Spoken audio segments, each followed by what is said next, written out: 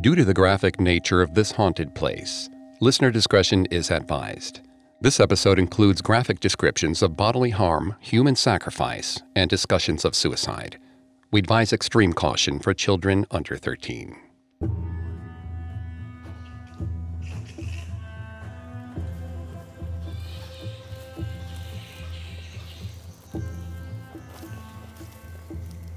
Lena surveyed the ancient city of Xunantunich, the bright green grass and dark stone temples. The air held the faint scent of guava. Howler monkeys cooed in the distance. She was always happy to return to Belize, but this time she was especially glad. It had been a scary year.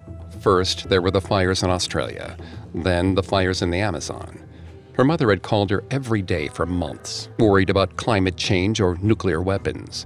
California was short on water again, and when Lena left for the airport, the Kincaid fire was going strong in Sonoma County. As her plane took off, little flecks of ash fell on the wings like snow. But at the dig site, all that chaos faded into the background. This place had been the site of a catastrophe once, but now it was just history. There was a comfort in knowing this ancient tragedy couldn't hurt her now. Lena made her way towards the site's central ruin, a massive pyramid called El Castillo. A small sign at the bottom of the stairs read that the ruins were closed for restorations. Some poor interns would spend the next 2 months standing there and turning away disappointed tourists. But then, Lena noticed a woman in a long white dress climbing the stairs. She was wearing a turquoise belt and an arm full of bracelets, probably purchased at the nearby souvenir stand. Lena called out to say that the building was closed, but the woman didn't turn around. Lena started up the stairs, finally catching up to her at the top of the pyramid. She yelled again that no one was allowed up here. Then, the woman turned. Suddenly, Lena heard screaming everywhere. She smelled smoke and the rusty odor of blood. The woman, she realized, was no tourist. She had pointed teeth and her pupils flickered like flames. She told Lena it was too late. They couldn't save anyone. She raised her arm and pointed to the plaza behind them. Lena turned. Bodies lay dead in the streets, and the once dark stone pyramids were bright gold. But now, they were engulfed in flames. Lena started to scream.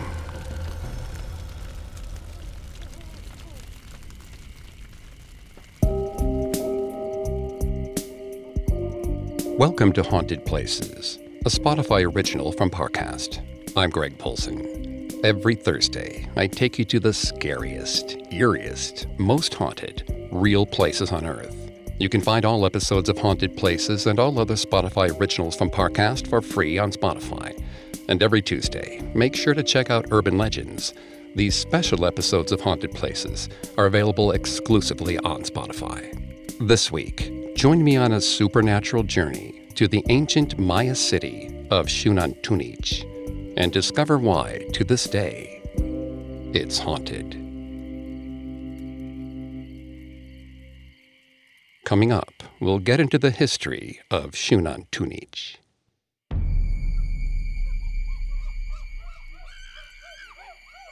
Tucked away inside the countryside of modern-day Belize lies one of the greatest standing ruins of the Maya civilization. Xunantunich's ancient name is unknown, but historians estimate that the structures of Xunantunich were built beginning in the 7th century CE. However, the land had been occupied by the Maya for much longer, as early as 1000 BCE. In those first centuries, it was just a small village, but at some point in the 7th century, it began to grow in size and power. The lords of the ancient Maya city built ball courts, palaces, and temples, but the city's crown jewel was the structure known as El Castillo, a 130-foot pyramid topped with shrines, offices, and a royal palace. Xunantunich was a thriving metropolis, the center of a powerful kingdom. Then, all of a sudden, it wasn't. The collapse of the Maya Empire was one of the most devastating and dramatic catastrophes in human history, but it didn't happen all at once. The collapse of the classic Maya civilization occurred not long after Xunantunich was built, around 800 CE. By the end of the 9th century, the region and its majestic monuments were almost totally deserted.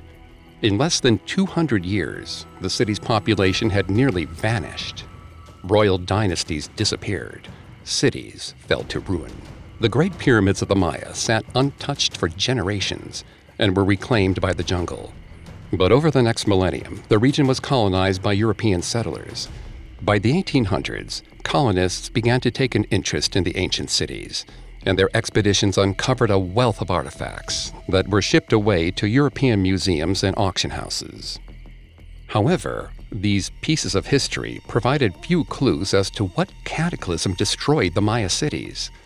Something had caused the empire to crumble, yet to this day, we still don't know why. But for a lucky few, there are spirits in Xunantunich who will show them the keys to this ancient mystery, if only they would listen.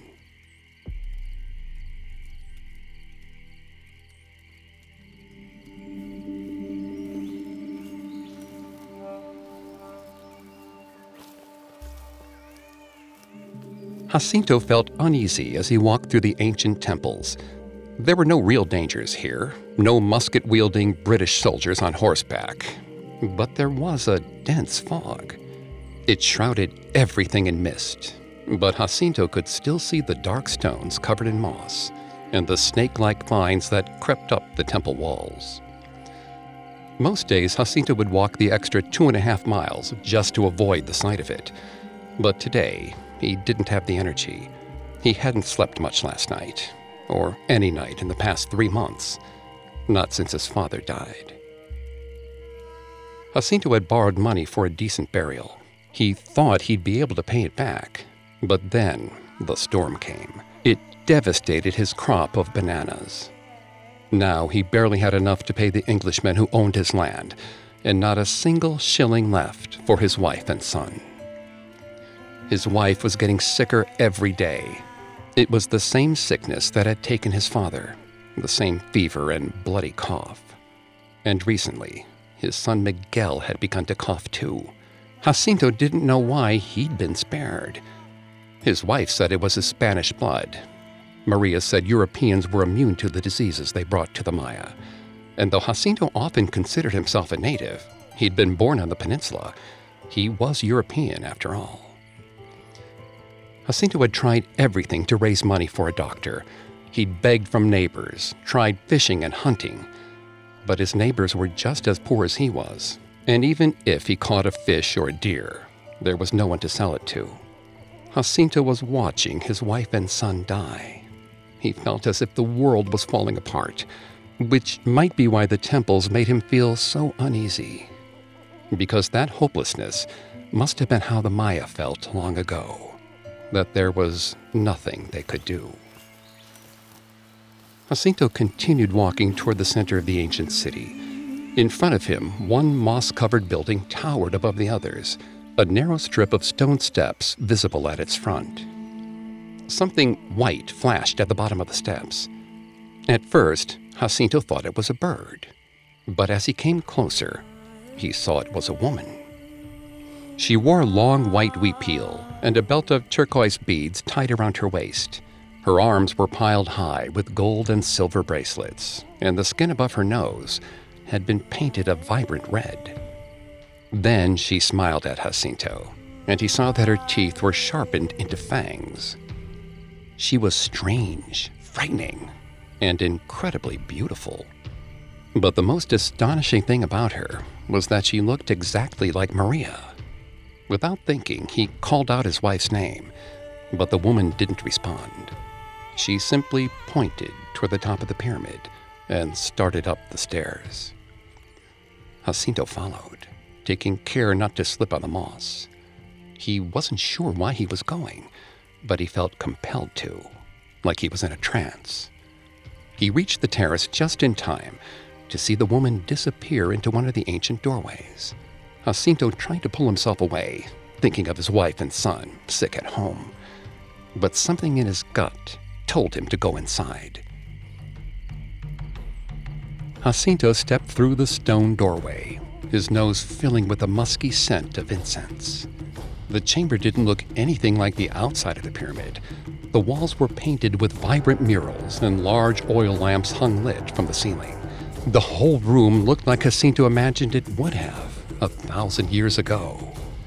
The woman was staring thoughtfully at an enormous jade disc hanging on the wall. It was the size of Jacinto himself, carved with elaborate symbols. It was probably worth a fortune.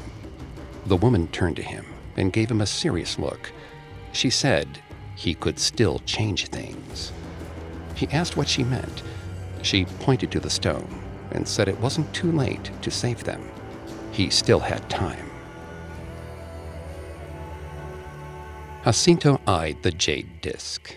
It probably weighed 100 pounds, but he could still carry it. He asked the woman again what she meant, that he still had time, but she didn't answer. Instead, she paused, then stuck her finger in her mouth and touched her tongue. Suddenly, the room around him filled with smoke and sounds of destruction. The woman stood in the center of it. Flames ate away at her headdress, her clothing, and her skin. Her face grimaced with pain. For a moment, Jacinto stood terrified. Then smoke filled his lungs, and he began to cough. He had to get out of there. But the jade was too valuable to leave behind. He slipped around the woman, avoiding the flames, and lifted the disc off the wall. Then he ran, rolling it onto the terrace outside. As soon as he crossed the threshold, it was all gone. The smoke, the screams, even the room itself. Everything was rubble again, except the jade disc. He looked down at it and laughed, tears springing to his eyes. He would sell the jade disc as soon as he could and never think about it again. This stone, this temple, it was all cursed. Something terrible had ended that world, but Jacinto still had time to save his own.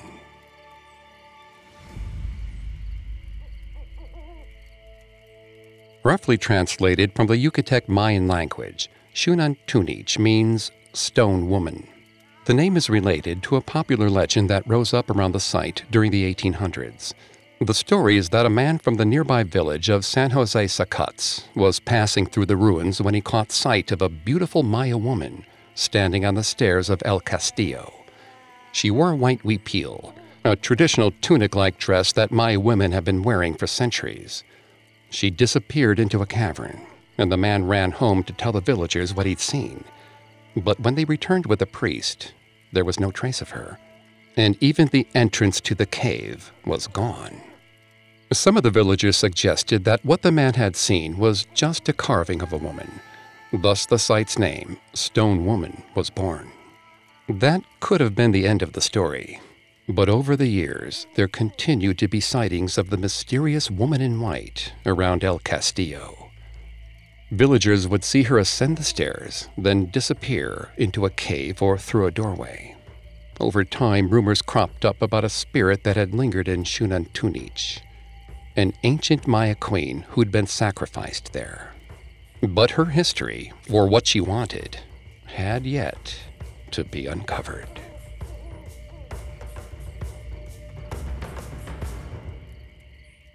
Coming up, a group of Spanish priests meet the Stone Maiden's wrath. You discover their practices, seek their advice, and let yourself become more vulnerable than ever before. They have the ability to heal what doctors can't, or so they say. Listeners, be sure to check out the special 4-part series on miracle healers, airing right now on Cults. Meet figures from around the world who claimed powers and pushed remedies, but harbored more sinister intentions. You don't want to miss it. And if you're looking for more episodes on the most radical and deadly people in history, tune into Cults every Tuesday as we explore the background and psychology behind the world's most manipulative and mysterious groups. From Jim Jones and the People's Temple to Charles Manson and the Manson family to Keith Raniere and NXIVM, you'll uncover the unscrupulous methods used to turn bright-eyed recruits into die-hard believers. Follow the Spotify original from Parcast, Cults, free on Spotify, or wherever you get your podcasts.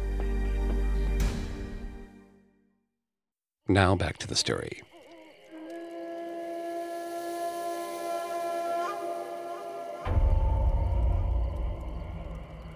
Long before Belize was an independent country, those who survived the Maya Empire's collapse dispersed. They migrated into what is now southern Mexico, other parts of the Yucatan Peninsula, and present-day Guatemala and Honduras. There, the Maya built new urban centers, a few of which even rivaled the impressive structures of their original cities. But those new metropolises were few and far between. The grand Maya Empire was gone, and it would never come back. The first Spanish conquistadors arrived in Mesoamerica, or the so-called New World, in the early 1500s. At the time, the Aztec were the dominant group, with a large population, magnificent cities, and wealth. The people living in Mesoamerica were diverse, speaking a variety of languages. Some of the descendants of the ancient Maya lived in small villages scattered across Mexico and Central America. Nearly all of their classical cities had been reclaimed by the jungle, and most were completely abandoned. But figures from the past still remained. Some walked alone over the stone terraces and through the rooms of empty palaces, witnesses to a violent history, waiting for the past to repeat itself yet again.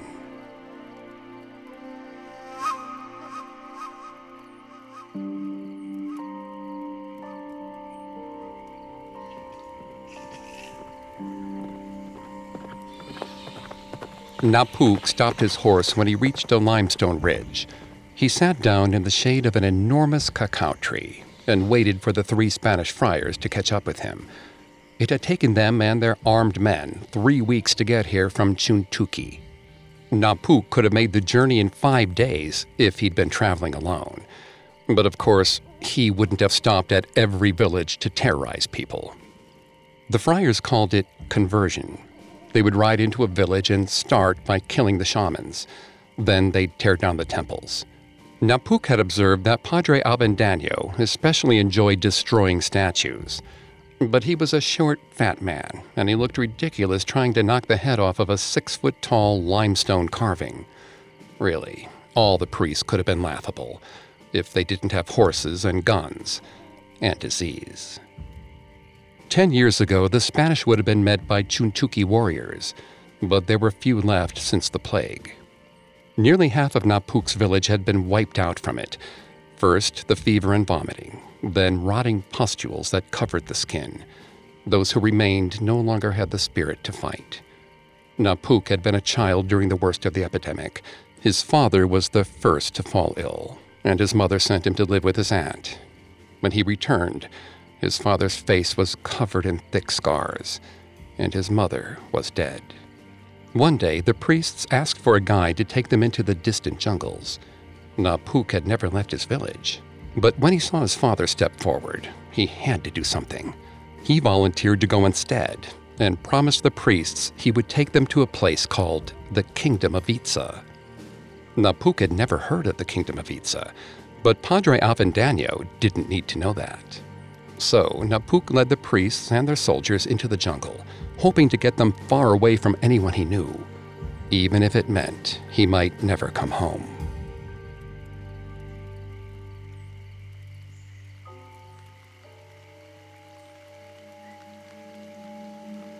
A light rain had begun by the time the priests caught up to Napuk.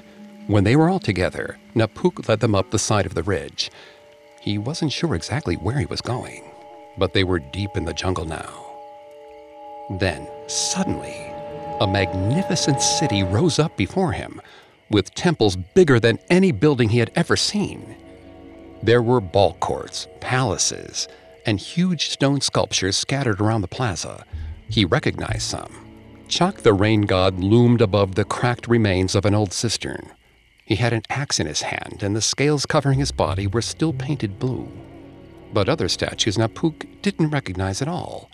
A hunched, skeletal figure lay in the grass, and an enormous feathered serpent with the head of a man rose up from one of the pyramids. Even the priests seemed awed by the sudden discovery. One asked Napuk if this was the kingdom of Itza.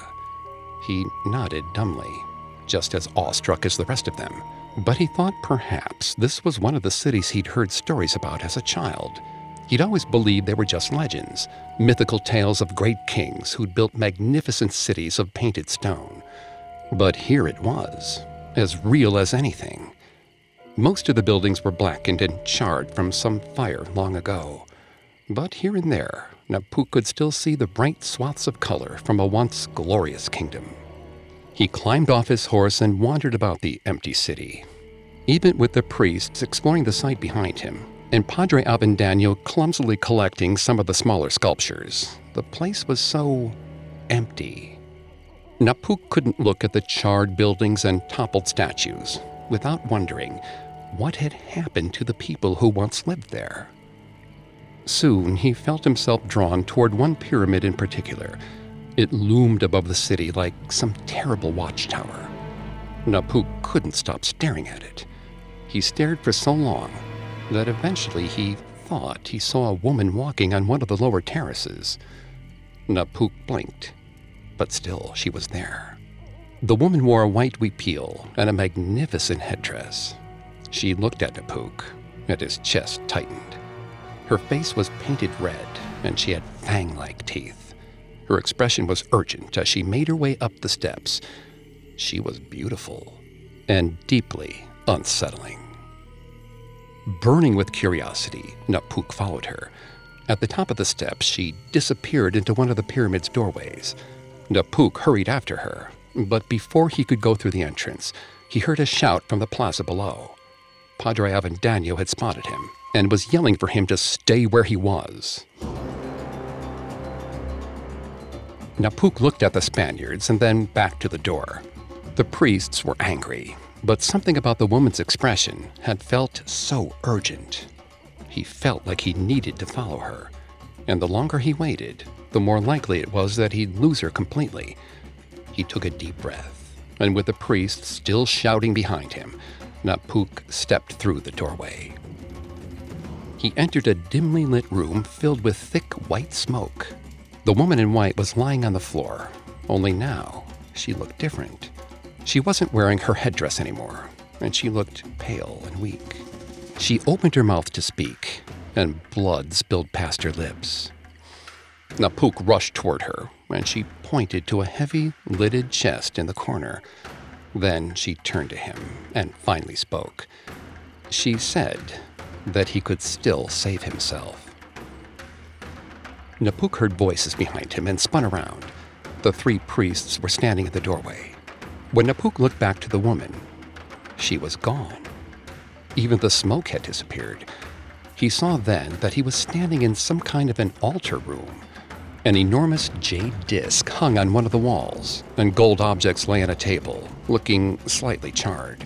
Old stone pillars held up the roof overhead. One of the priests asked what Napuk was doing, but Padre Avendaño answered that it was obvious. He was trying to keep them from finding riches, objects that were the divine right of the church to possess. One of the priests grabbed Napuk by the hair and asked if that was true. Napuk tried to protest, but the man simply tossed him into the corner. They said they would deal with him in a minute. The priest turned toward the items on the table. Padre Avendaño said that the gold could be melted down. For the jade disc, it would take some work to destroy the idolatry scribbled across it, but when they did, it would be worth a fortune. The priests started arguing when suddenly the room began to tremble. The priests were too involved in their squabble to notice, but Napuk looked around frantically for an exit. That was when he saw her again. The woman in white was standing right next to the priests, but they didn't see her. She looked at Napuk and pointed toward the chest again. She then mouthed something to him. "Save yourself." Napuk's heart was pounding. He wondered if she was somehow doing this. But even if she was, he had no choice but to trust her. The shaking was getting worse. He crept behind the priests and pulled at the stone lid of the chest with everything he had. It moved just enough for him to climb in and slide it shut. Locked inside, Napuk could hear the ceiling beams cracking in half. The priest screamed. The floor shook. There was a crash, then another, then another. Napuk waited until well after the last beam had collapsed before climbing out of the chest. He squinted through the dusty air to survey the damage. Where the priests had been was now a pile of rocks. Napuk looked closer to see a bloody hand stretching out from beneath the rubble. The hand twitched, still slightly alive. As the dust settled, Napuk saw the woman kneeling beside the stones. Her mouth was no longer full of blood, but her eyes glowed like flames. In a thunderous voice, she screamed a single word: "Flee!" Napuk turned and ran.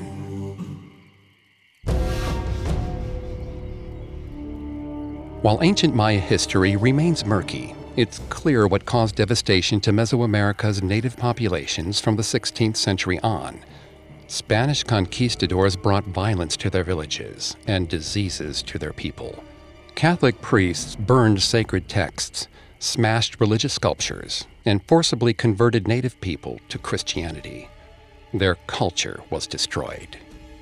One of these priests was a friar named Andrés de Avendaño, who in 1695 made his way from the formerly Maya village of Tipu toward a place in the Yucatan Peninsula called the Kingdom of Itza. The Itza were a group of Maya that had built a kingdom in the region. In his account of the journey, Avendaño mentions several temples and cities where he stopped to speak with native people and try to convert them. He describes one place as a city of impressive pyramids built atop a stone ridge. He called it Tan Shuluk Mul, or Temples on a Great Height.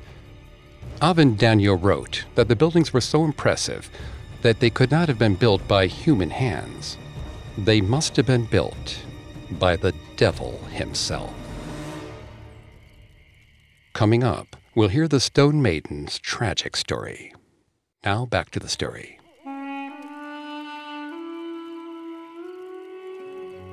In 2016, more than 1,000 years after the collapse of the Maya Empire, archaeologists at Xunantunich uncovered one of the largest tombs ever found in Belize. Inside were the remains of an adult male, along with hieroglyphic panels created by a Maya royal family, often referred to as the Snake Dynasty. At certain points in the Maya classical period, members of the Snake Dynasty ruled the nearby cities of Naranjo and Caracol, so it's likely that Xunantunich's rulers were of the same lineage. Scholars believe that Xunantunich was allied with the city of Naranjo, and that for a long time, Xunantunich was one of the few Maya sites to remain standing. It was a lone beacon of hope in the midst of a devastated wasteland. But eventually, its light would be extinguished. Xunantunich would fall too.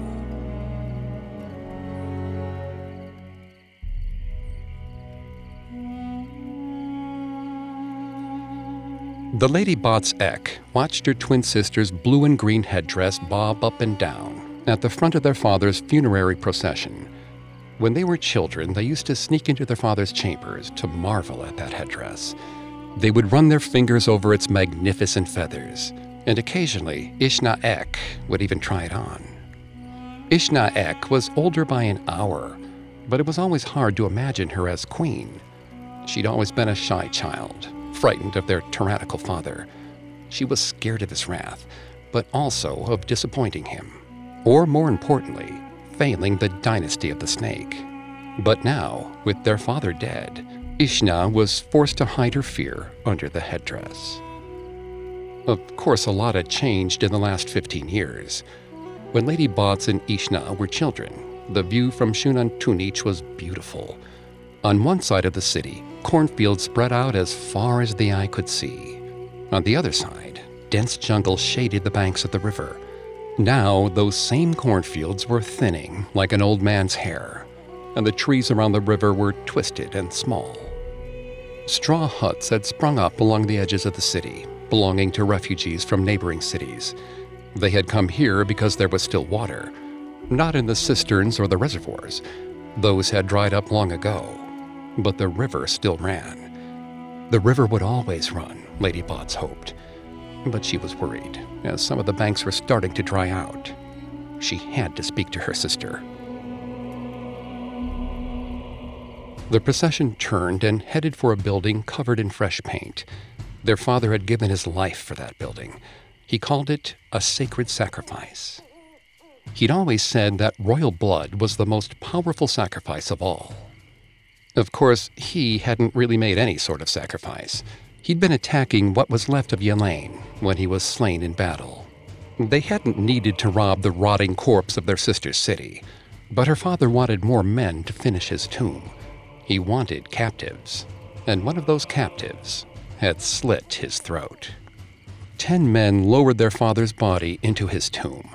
Then 4 priests closed the heavy stone door. Lord Kanula Chow was locked away forever. His eldest daughter, by 1 hour, left to rule.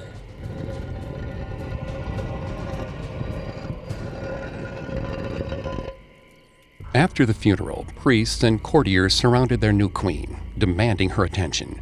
Lady Botts watched patiently as her sister struggled to address each of her subjects. Then, finally, she caught Ishna's eye. Lady Botts beckoned to her and led her sister to a room at the top of the pyramid. Lady Botts lit 2 hanging oil lamps as her twin sat on an old stone chest.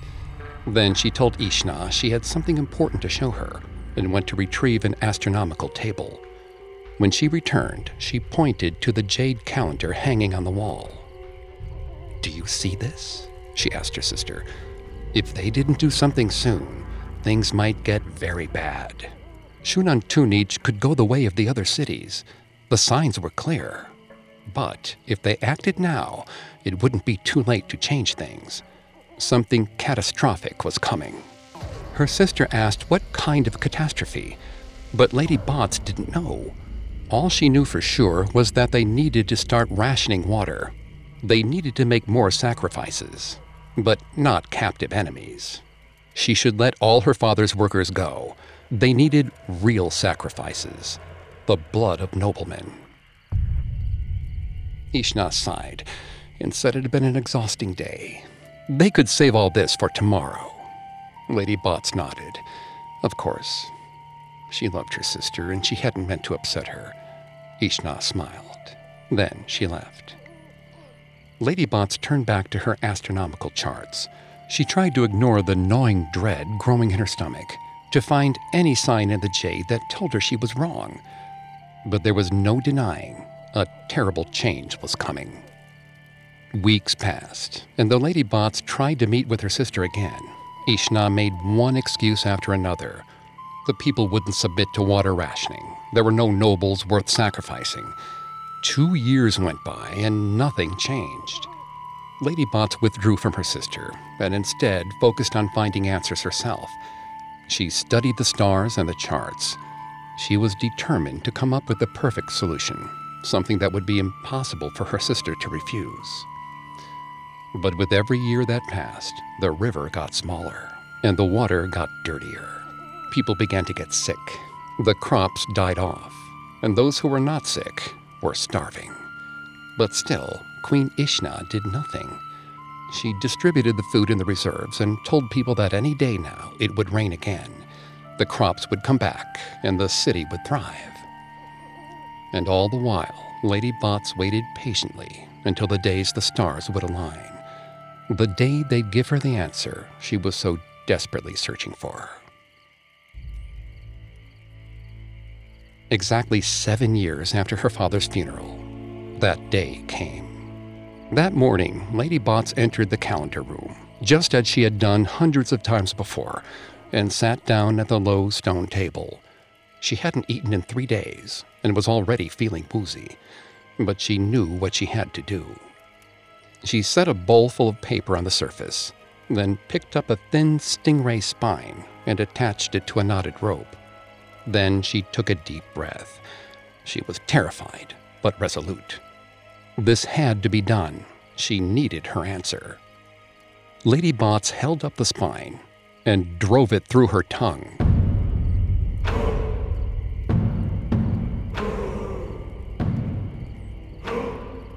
The pain was horrific. Blood poured from her mouth and into the bowl below. She closed her eyes and began to pull, gliding the rope through the hole in her tongue. It was excruciating. Her eyes watered, and for a second, she thought she would lose consciousness. But finally, she pulled the rope all the way out and held her bleeding tongue over the bowl. Lady Botts held a candle up to the papers in the bowl. There was so much blood that it took a moment for the papers to catch. But eventually, the flames sprang to life, and the room filled with smoke. A large snake made out of mist climbed out of the bowl. It opened its jaws and revealed her father's face. He spoke in a wild, high-pitched voice. He said that her sister was wrong. The rains would not come back. The land could not be healed. Instead, the people would rise up and burn the city to the ground.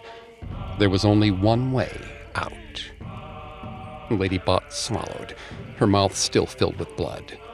She could feel her voice tremble as she asked what they should do. Her father's eyes went red, his face twisting into a terrifying grimace. He screamed one word: "Flee!" Lady Botts fell to the floor.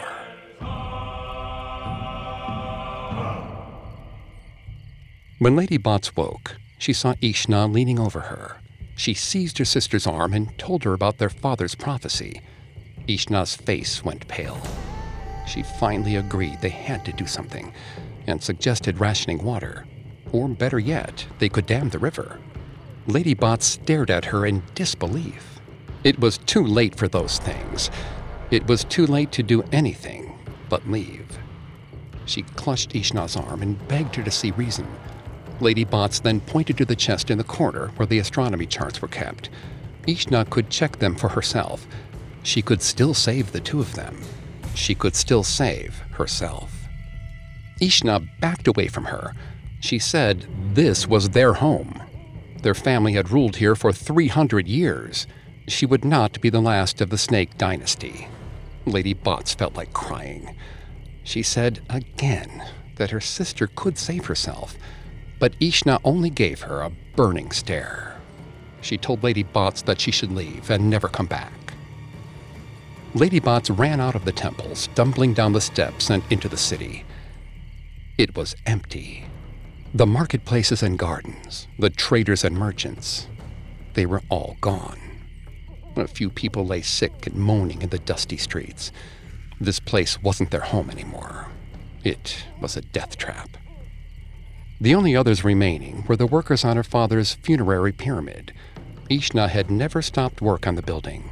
She was still afraid of what her father would think, even years after his death. Her sister's fear and her father's pride had doomed this city. Lady Botts wished she could burn the tomb to the ground. Suddenly, she had an idea. If her sister would not leave, then Lady Botts would force her out.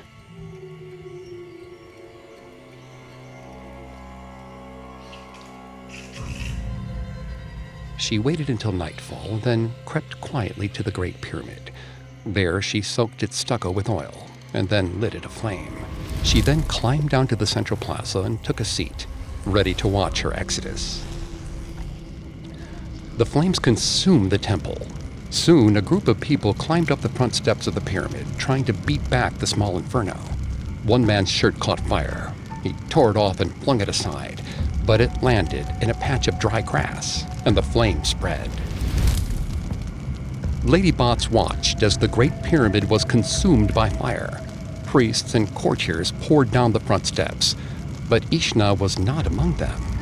Lady Botts paced back and forth. Where was her sister? She should have made it down by now. Suddenly, Lady Botts had a terrible thought.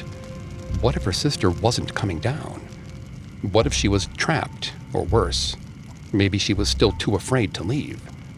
Lady Botts ran up the front steps. She had to find X'na. Her twin would not die because of her. But as Lady Botts approached the top of the pyramid, she saw that the other staircase was on fire. There was now only one way out. She rounded the landing and saw X'na. Hot gusts of wind blew back the feathers of her headdress. Flecks of black ash landed on her white huipil. Lady Bots held out her hand. She begged Xuna to come down with her. They could still escape. They could flee. Xuna shook her head. Her eyes shone red in the light of the flames. She told her sister it was too late. They couldn't save anyone. Not anymore. Xuna pointed to the chaos below her. She said that Lady Bots had been right, that she'd been afraid of this destruction, so she'd chosen denial. She'd failed her people and her sister, but she wouldn't do it again. She held out a hand to Lady Bots and reminded her that royal blood was the best sacrifice. They would ensure that no Maya suffered in this place ever again. Lady Bots could already feel the heat from the growing blaze. It was too much. But then she looked at her sister, and a calm came over her. This wouldn't be an easy death, but she was finally doing what she'd always wanted, protecting her people. She took her sister's hand, and they walked together into the flames.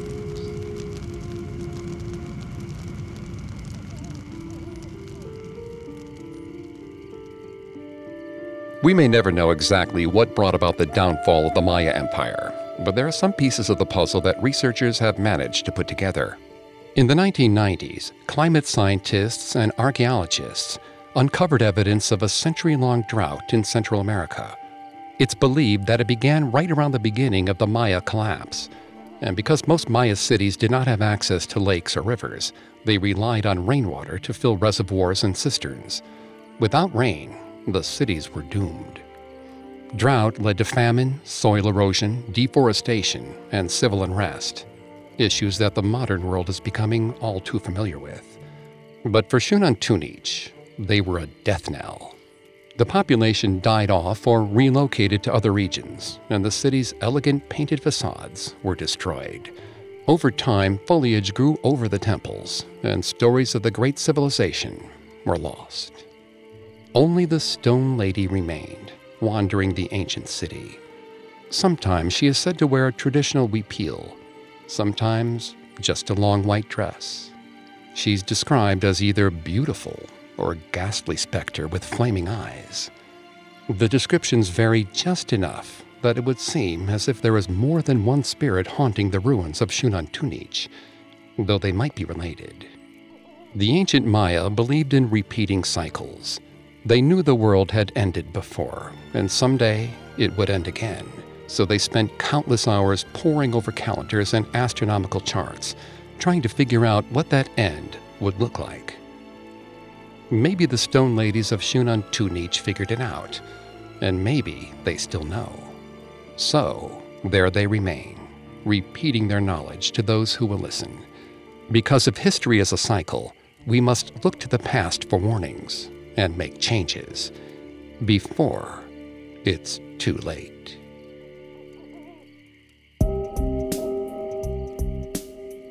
Thanks again for tuning into Haunted Places. We'll be back on Thursday with a new episode. And don't forget to come back on Tuesday for our Urban Legends series, available only on Spotify. You can find more episodes of Haunted Places and all other Spotify originals from Parcast for free on Spotify. I'll see you next time. Haunted Places is a Spotify original from Parcast. Executive producers include Max and Ron Cutler. Sound design by Kenny Hobbs. With production assistance by Ron Shapiro, Carly Madden, and Travis Clark.